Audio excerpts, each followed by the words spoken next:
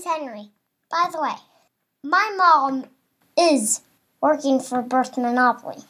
I have a secret that I can't tell anybody. What I know about Birth Monopoly is not very much.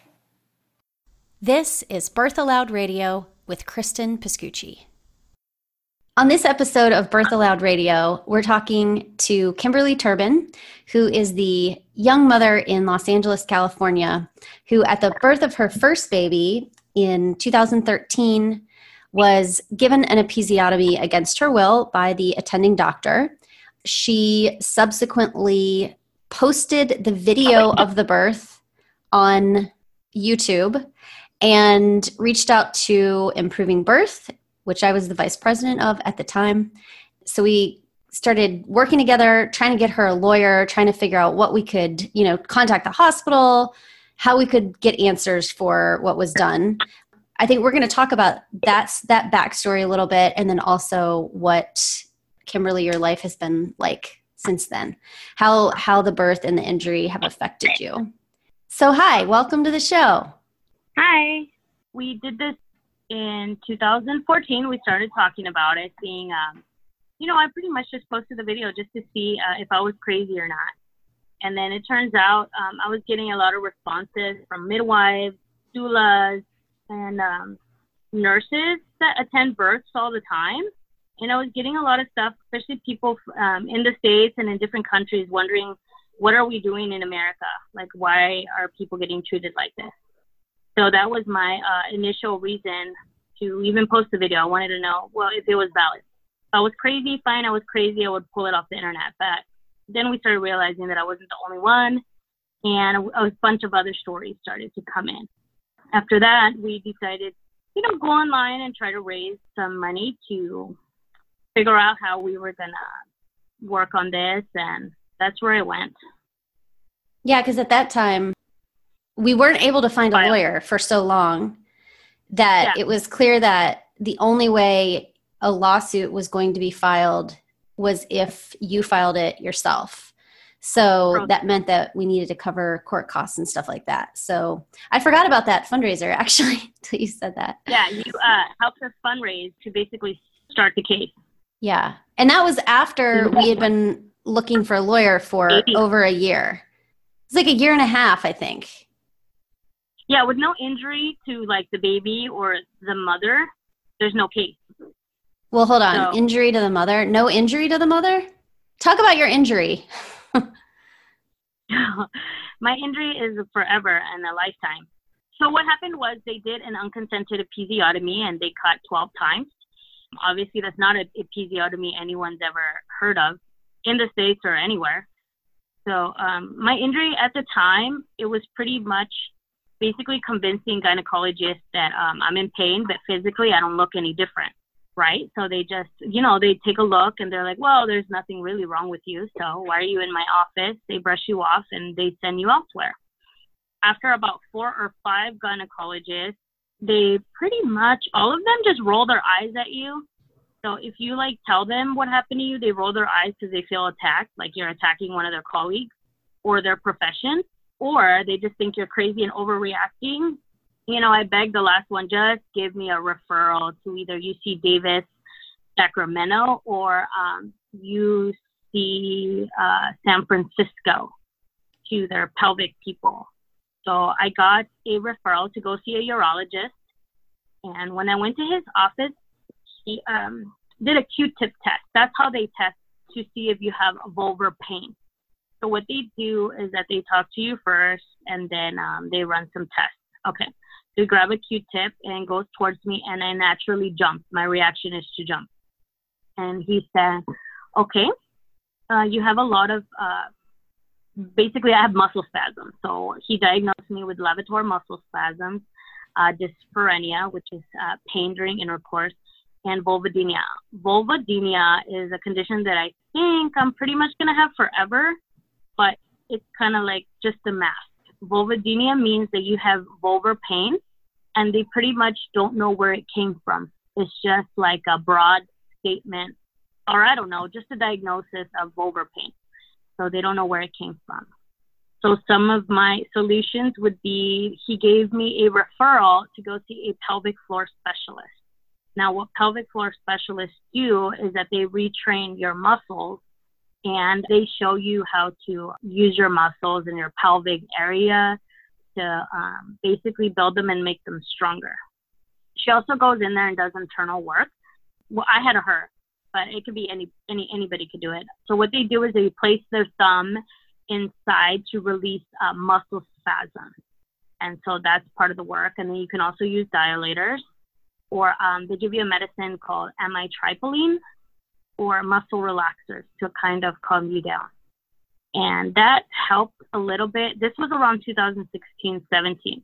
So that helped with the pain that I was getting during intercourse. So I have vulvodynia, so when I was, attempting to do intercourse, it felt like shards of glass ripping you and cutting you inside. And it also feels like you're very dry. So one of my first symptoms was burning when I wiped with a baby wipe, or lube would burn me, or pads would cut me. So it was a lot of that type of stuff. And I didn't know what was wrong with me. I couldn't figure it out yet. So it turns out that that's what I have. Now, my issue now, 5 years later, because I didn't know at the time, is now I just suffer from, it feels like someone's taking a needle and stabbing you basically in the right side of the vagina wall. And it sends a muscle spasm from your wall to your right hip, all the way down to your right knee. That, when I did talk to the pelvic floor therapist, she said, she helped me with the pain during intercourse, but she pretty much told me that that's never going to go away. I'm currently in California, which for me, I'm in a great place for the market of CBD oil and suppositories. Now, there is a company out there who sells CBD suppositories that you can place basically in your anus or your vagina, and it does help a lot with the pain. So I have a choice also to do a muscle relaxer or amitriptyline or other prescription medications. What they do is you go to a compound pharmacist. Now, what a compound pharmacist does is they make you a cream with, it's spelled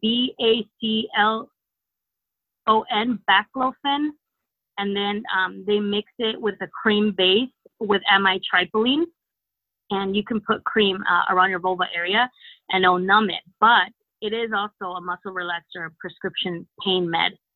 So those can either be very addicting or it can give you severe anxiety. A tube of that without insurance, because they can't really, it's really hard to get insurance to cover compound medications. So that's $75 a tube, and you need it once a month. Obviously, if you have a job, kids, work, or if you can't be bedridden or lay down all day, that drug will put you to sleep or make you very groggy. I mean, you could pretty much say goodbye to driving, going out, working. I mean, I assume you will get fired from your job. So that's why I didn't have the time to take it. I mean, I bought maybe 3 tubes and I'm like, this isn't going to work out. The muscle relaxers, it took me about 3 years to even finish them. I remember the doctor was scared to even give them to me. I said, honestly, I'm probably not even going to take these. So it was really rare that I took them because I don't usually have time off. Basically, after the episiotomy, I think vulvodynia, when you start talking to people that have that condition, it's pretty much people that took the wrong medications that the doctor gave you, and it gave you the vulvar pain. Now, from my experience from talking to women all over the world with vulvodynia through Facebook chat groups, was they either got it through missed medication, they got it through birth control, or they got it through too much antibiotics will cause it too. So those are the 3 components. And then there's also people that suffer from trauma. So if you suffered like a traumatic experience, like maybe, like a rape or a traumatic birth experience, that will do it. With me, it was the traumatic birth experience, the cutting, and I think he just cut my vagina too soon. The pelvic floor tried to say it, but she couldn't really say it, was that when my muscles fused together, they didn't go back to where they were supposed to. So my muscles were a little bit confused and they need to be retrained. All that, but I think my spasms come from pain, or maybe if I'm not feeling well, the pain triggers that area with the trauma. So That's where I'm at right now. It looks like it's going to be a forever type of thing. So for anybody who didn't see the video of the birth, he did cut the episiotomy, episiotomies very soon. So normally when an episiotomy is cut, you wait until like the baby's head is pushing, thinning out the flesh around the baby's head so that when you're snipping it, it's, much like thinner. But he didn't really give you any kind of a chance to push. So that skin was still, or that flesh was still like thick, and there was a lot of it there. So each cut was a lot. So they were not as maybe superficial as they might have been had he waited and, done it as medically indicated, which in this case, it was not medically indicated. Mm-hmm. So that was a lot of information about, it sounds like you've learned a ton about this stuff. And I know you talked to lots of people about it.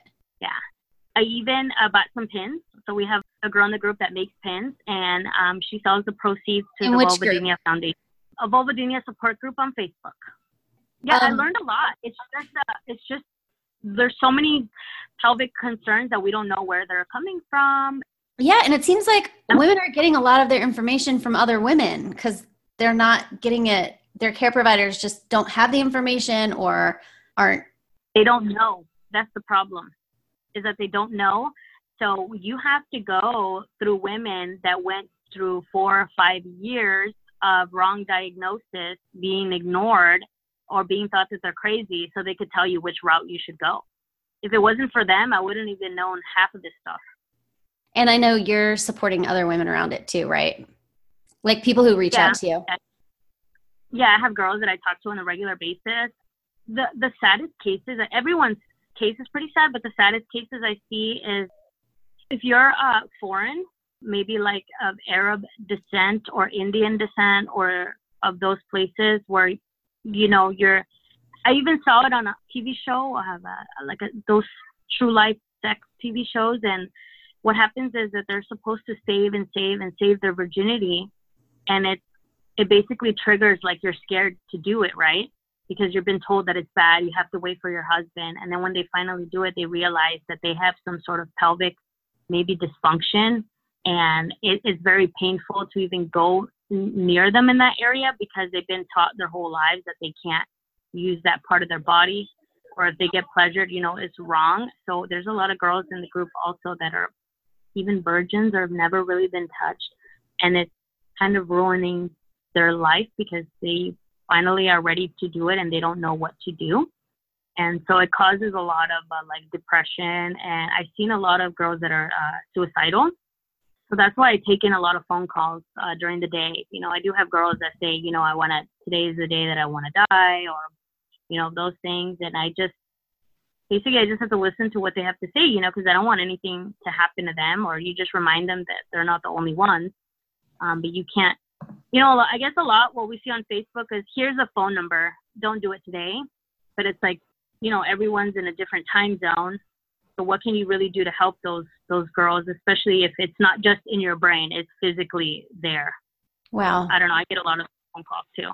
Yeah, that's where it becomes kind of tricky because you don't want to say the wrong thing, but you also just want to let them know that you're not the only one. So there's pretty much either girls that have the pain that I have, like the needles. It feels like needles. But then we have the other girls that have the raw burning and itching, and the severe rawness where they have to sleep with maybe like a frozen water bottle in between their legs. They have to take the cyst bath. But they've been like that sometimes for a couple of years. Or the most I've met is girls with a condition for like 25 years. And you can just imagine 25 years ago, I don't even know what they were doing. They don't even know what they're doing now. They're just giving you compound cream. I mean, that's scary. Yeah, because you didn't really hear about this before recently, but it happened. So what was happening to all these women? Yeah. And it's a lot of not believing women's pain. Like they just think, oh, you're crazy and it's in your head. Yeah. Which you see a lot of research and media about that. That's definitely a thing. And it has been a thing for a really long time. Yeah. And males can have pelvic issues too. I think I've seen 2 males in our pelvic group, so it can affect anybody. Have many of these other women talked much about like their future birth plans? Like how does it affect their reproductive? Here's the hard part with reproductive. On the reproductive aspect, automatically everyone thinks that they need to jump into a C-section. So that's one of the concerns. Or a lot of the women say that a birth actually healed their vulvodynia or their pelvic floor issues. So it can either heal you with a vaginal birth, or some are just too scared and will do a C-section. And then some just will refuse to even have a baby at all. They just say, I'm not doing it. I'm not going to. And that's the end of it. Those are really hard decisions to even, I mean, I don't think I would ever have a kid again in my life. No way. There's no way. I'll tell you, I cry at an eye exam, so I don't know if that's going to go too well. Yeah. Let's take a quick break. And then when we come back, I want to talk a little bit about that, about what you just said.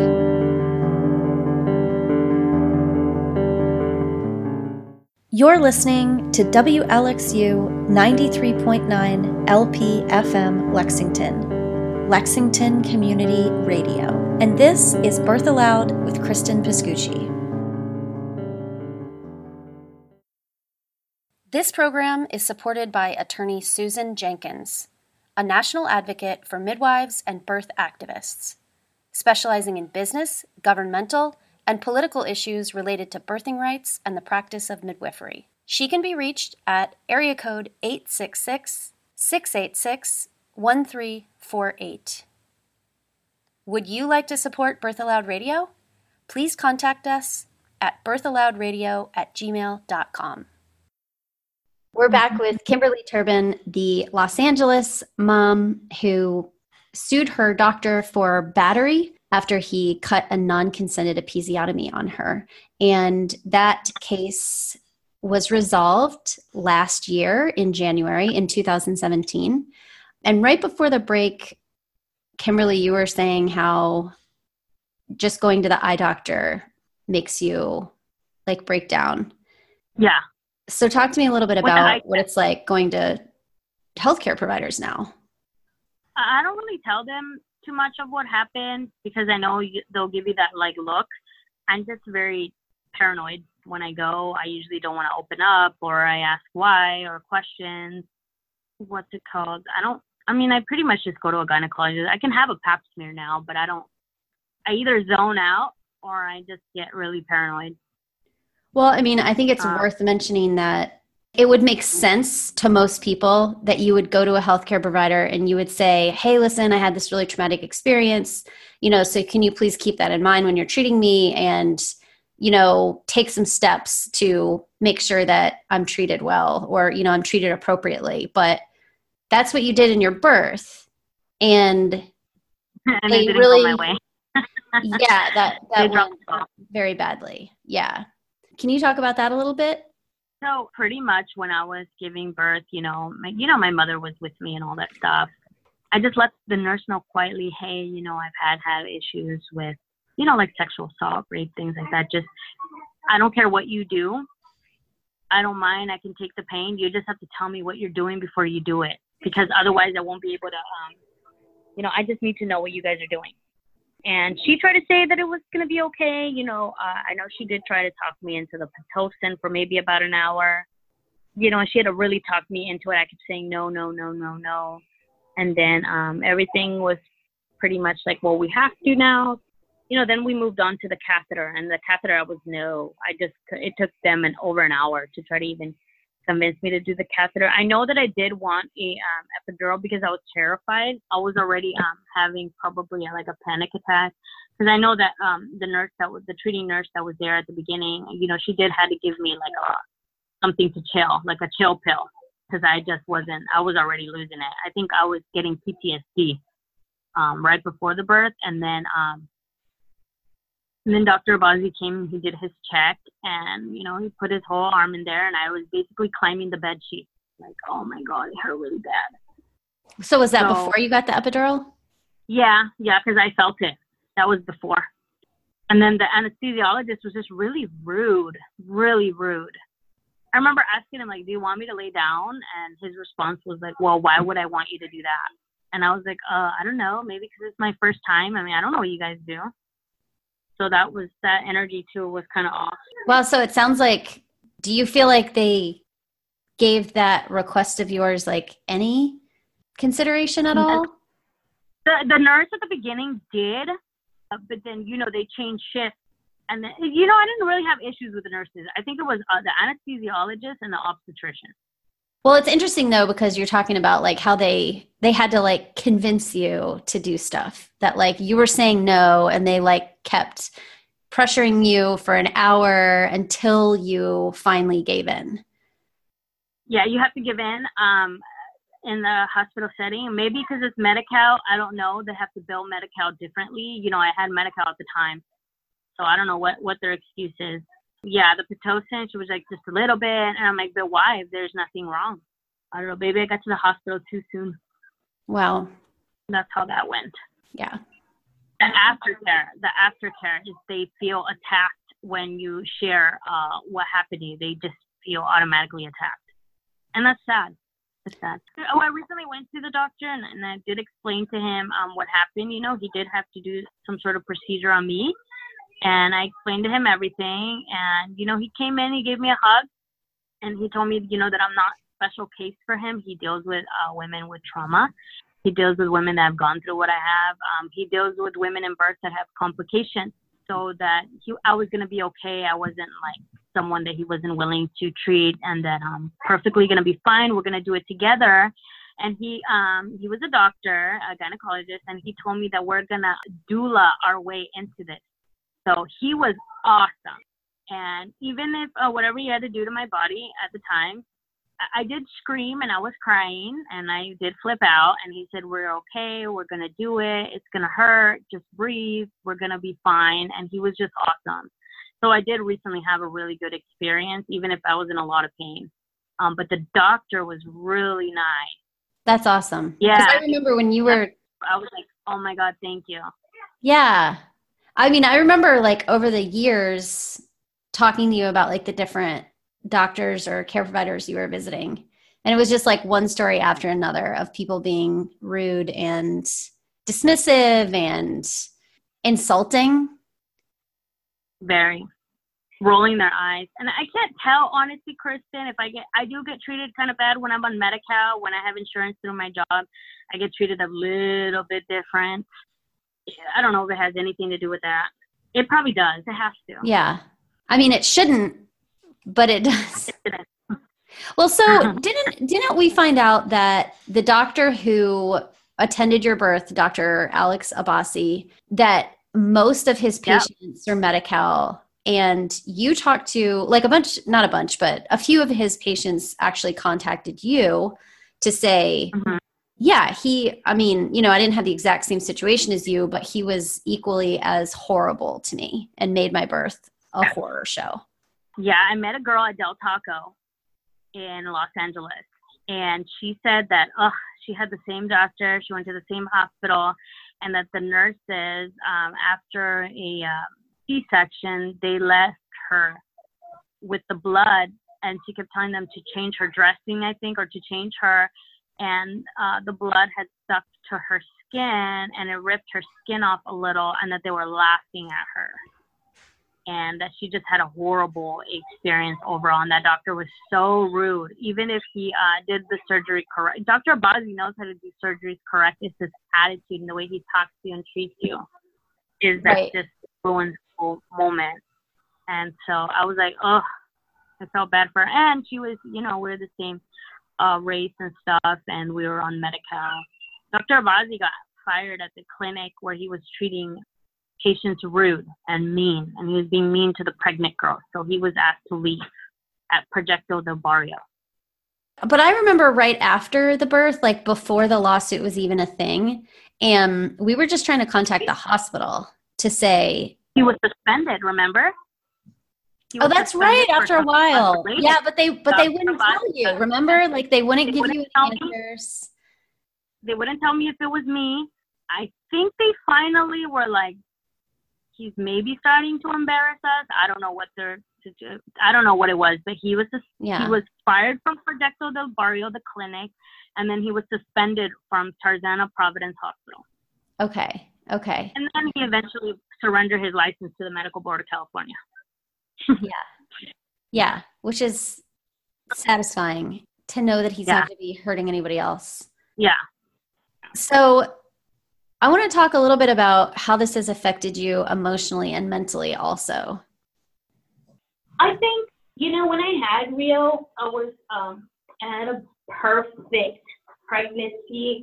I was happy. I was in Los Angeles. My best friend Gabby was pregnant at the same time. We were going to tandem breastfeed.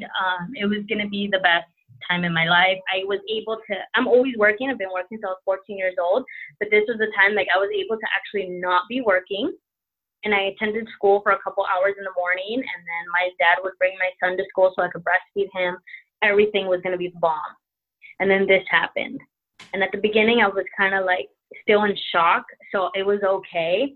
But then now we're seeing 5 years later that I'm very angry and I'm very mad all the time. I'm very pissed, and I kind of take it. And then I have a lot of unrelated issues partner-wise. So I have that. Then I have the vulvar issue. Then I have to go to counseling because of all this. And it's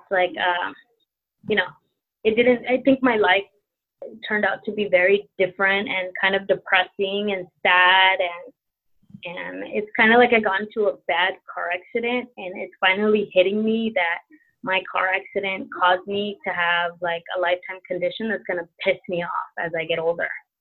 And there's really nothing. It's like someone telling you, hey, and by the way, we did this to you. You didn't need it done. I did it to you anyway because I don't give a shit about you or your body.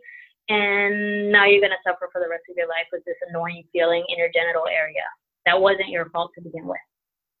I felt recently, I had to go to the doctor or whatever, and I had to make a medical decision about my body, which totally sucked.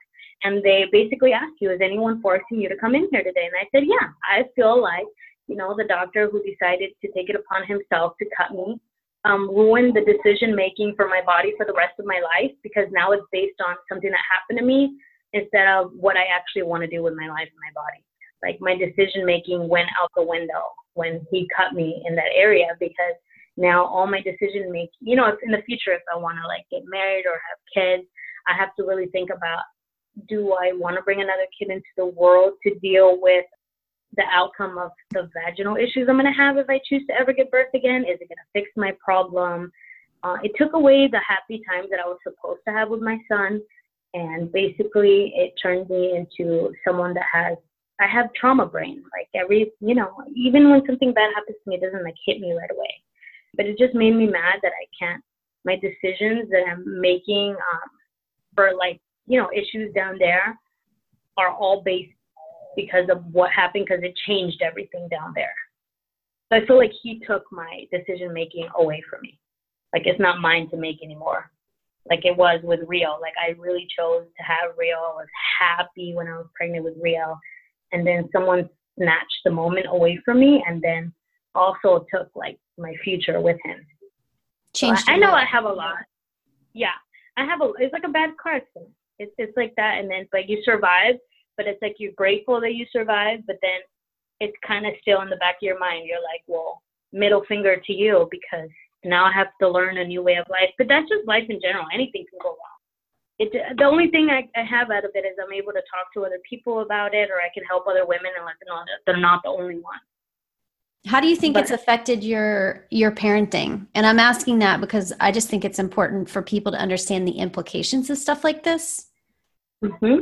It messed up my parenting big time, because, a lot of times I'm maybe irritated or I'm screaming and I'll push my loved ones away, and it's not really me. It's, my pain or whatever. It's any person that has those things. The cool thing is I'm learning to take whatever resources I have in the city that I live in, and then I'm able to take childcare classes. So right now, because it did affect me in a negative way, now I have to go back and reevaluate how I'm going to parent under the conditions that I'm in. So I'm good at taking responsibility for what I did and the part that I played in it. And now it's time to like do it. But I think it totally affected me in a negative way. Otherwise, I would have been a lot happier. I still make it a point to take my son somewhere every day, like take him to the park, go out with him, you know, do things with him. And then I still have that, but it's not like that super happy mom that I was going to be. That went out the window. And then it'll change over time. I'll get better. But yeah, the parenting, it's like you can't stop these like obsessive thoughts of what happened. It's just you have to learn a new way of dealing with your irritation and your anger. Do you ever still have flashbacks or dreams about the actual birth? I get more PTSD. Like the other day I was walking home from work because at the time I lived across the street from my job, and a man walked right next to me and I jumped and I screamed a little bit. Totally nothing to do with the dude walking next to me. I'm just paranoid. I've turned into a paranoid, scared PTSD person that refuses to take medication.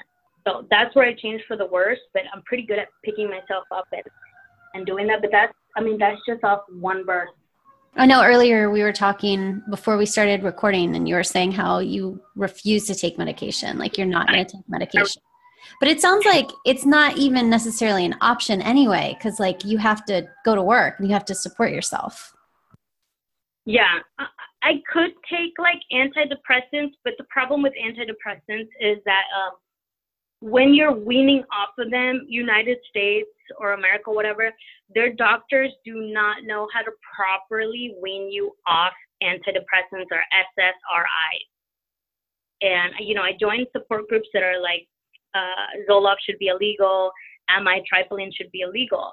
And the people there have to buy their own scales, and they have to slowly shave pieces of their medication off their pill and wean off appropriately. Now, if you go to a psychiatrist, she'll just say, cut the pill in half. If you're taking 100 milligrams, drop to 75 to 50 to 25, and that's the end of the day. But that's not how you wean off of these SSRIs. You have to slowly taper off or wean yourself off. And that's a huge process. And in the process, you get suicidal thoughts. And that's why I went to the psychiatrist. She tried to give me all that. I said, absolutely not. I'm not doing it because I'm not trying to get off of these and make my situation worse. I'd rather just be angry. I told her I'll go get therapy or whatever, but I'm not taking medications. And I seen what happened to the people that I know, and I don't want to go that route. I'll just save myself the trouble. Yeah, it's not a silver bullet, that's for sure. No, and it doesn't fix everything. And I'm not suicidal now, so I don't want to go in and then become suicidal. I'm good. There were a couple of questions from some Birth Monopoly followers, because I said that I was going to be talking to you. Do you mind answering a couple questions? No, go for it. So a nurse wanted to know, in your birth, what would you have wanted from your nurse to prevent what happened? Would you have wanted her to like physically stop the doctor? I can't really do anything about the nurse because Dr. Abazi was one of those doctors that nobody can stop him. So I don't know if she would have walked out or threw a fit.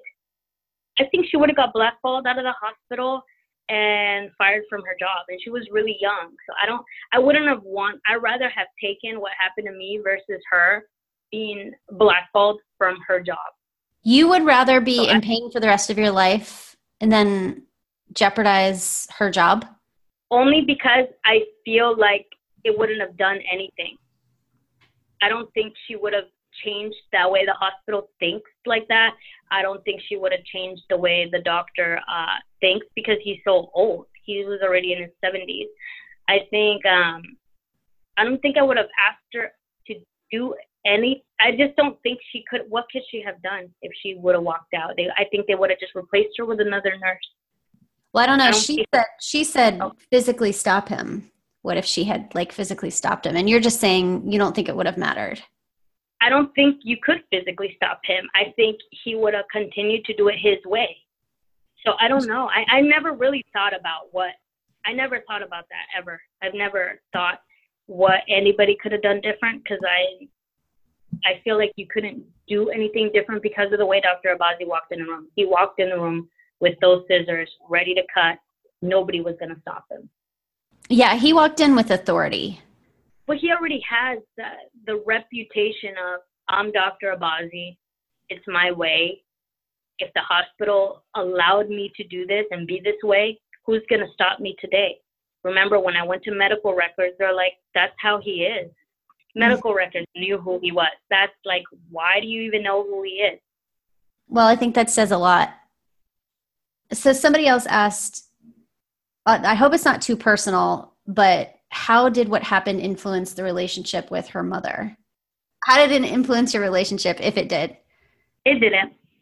Okay. I so treat my mother with love because she didn't know he was going to do that. She was basing it off a real episiotomy that she's had in the past with love and care.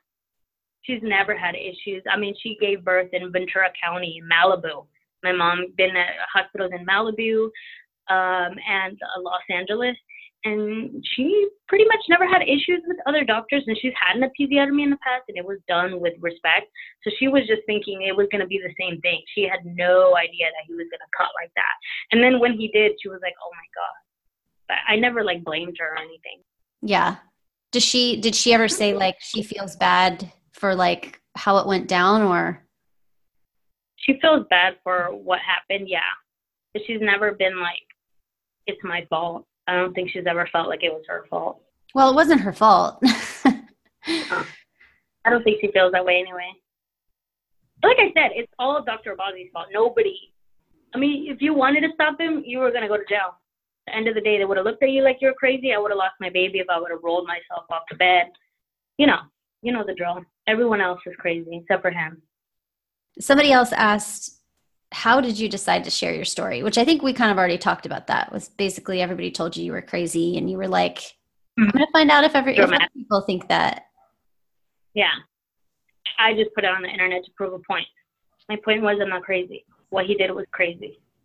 How do you feel knowing that labor nurses are traumatized by witnessing this kind of abuse?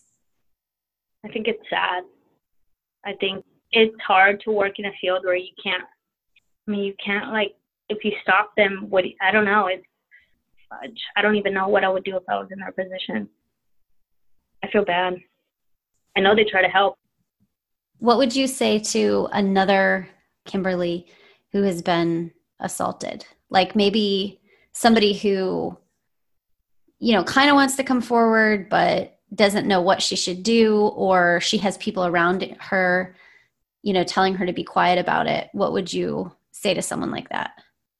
I want to say that I would never want somebody to go through a deposition or a lawsuit like I did. I mean, I know that I'm pretty strong and I'm able to take it, but depositions suck, and I wouldn't want to force anyone to go out and do it unless they really wanted to. It's very similar to telling somebody that was assaulted or raped to report it and then go through a trial, like the whole Brock Turner thing. I mean, those situations are hard for everybody. Everybody's different. I would say I would never be like, you need to do it for us or people like me, or else things won't change.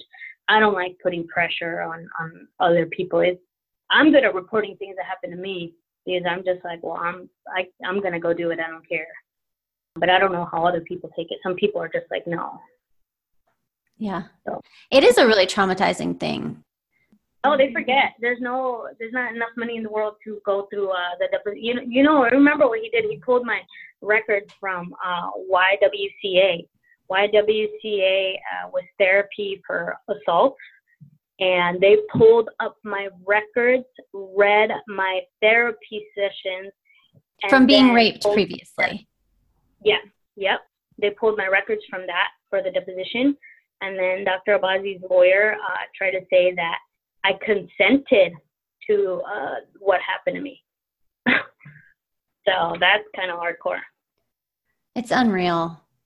People get so uptight about the comparison between birth assault and sexual assault. And yet when you hear stories like this, it's like, they're so similar, like, or there are so many similarities. You know, obviously they are two very different things, but they have such amazing parallels. And when the effect on your brain is the same, when the effect on the brain of the person who's on the receiving end of that kind of violence is the same, this PTSD, this trauma. That's what I have. I totally have that. Like I was diagnosed with it. I knew I had it before the lady told me I had it.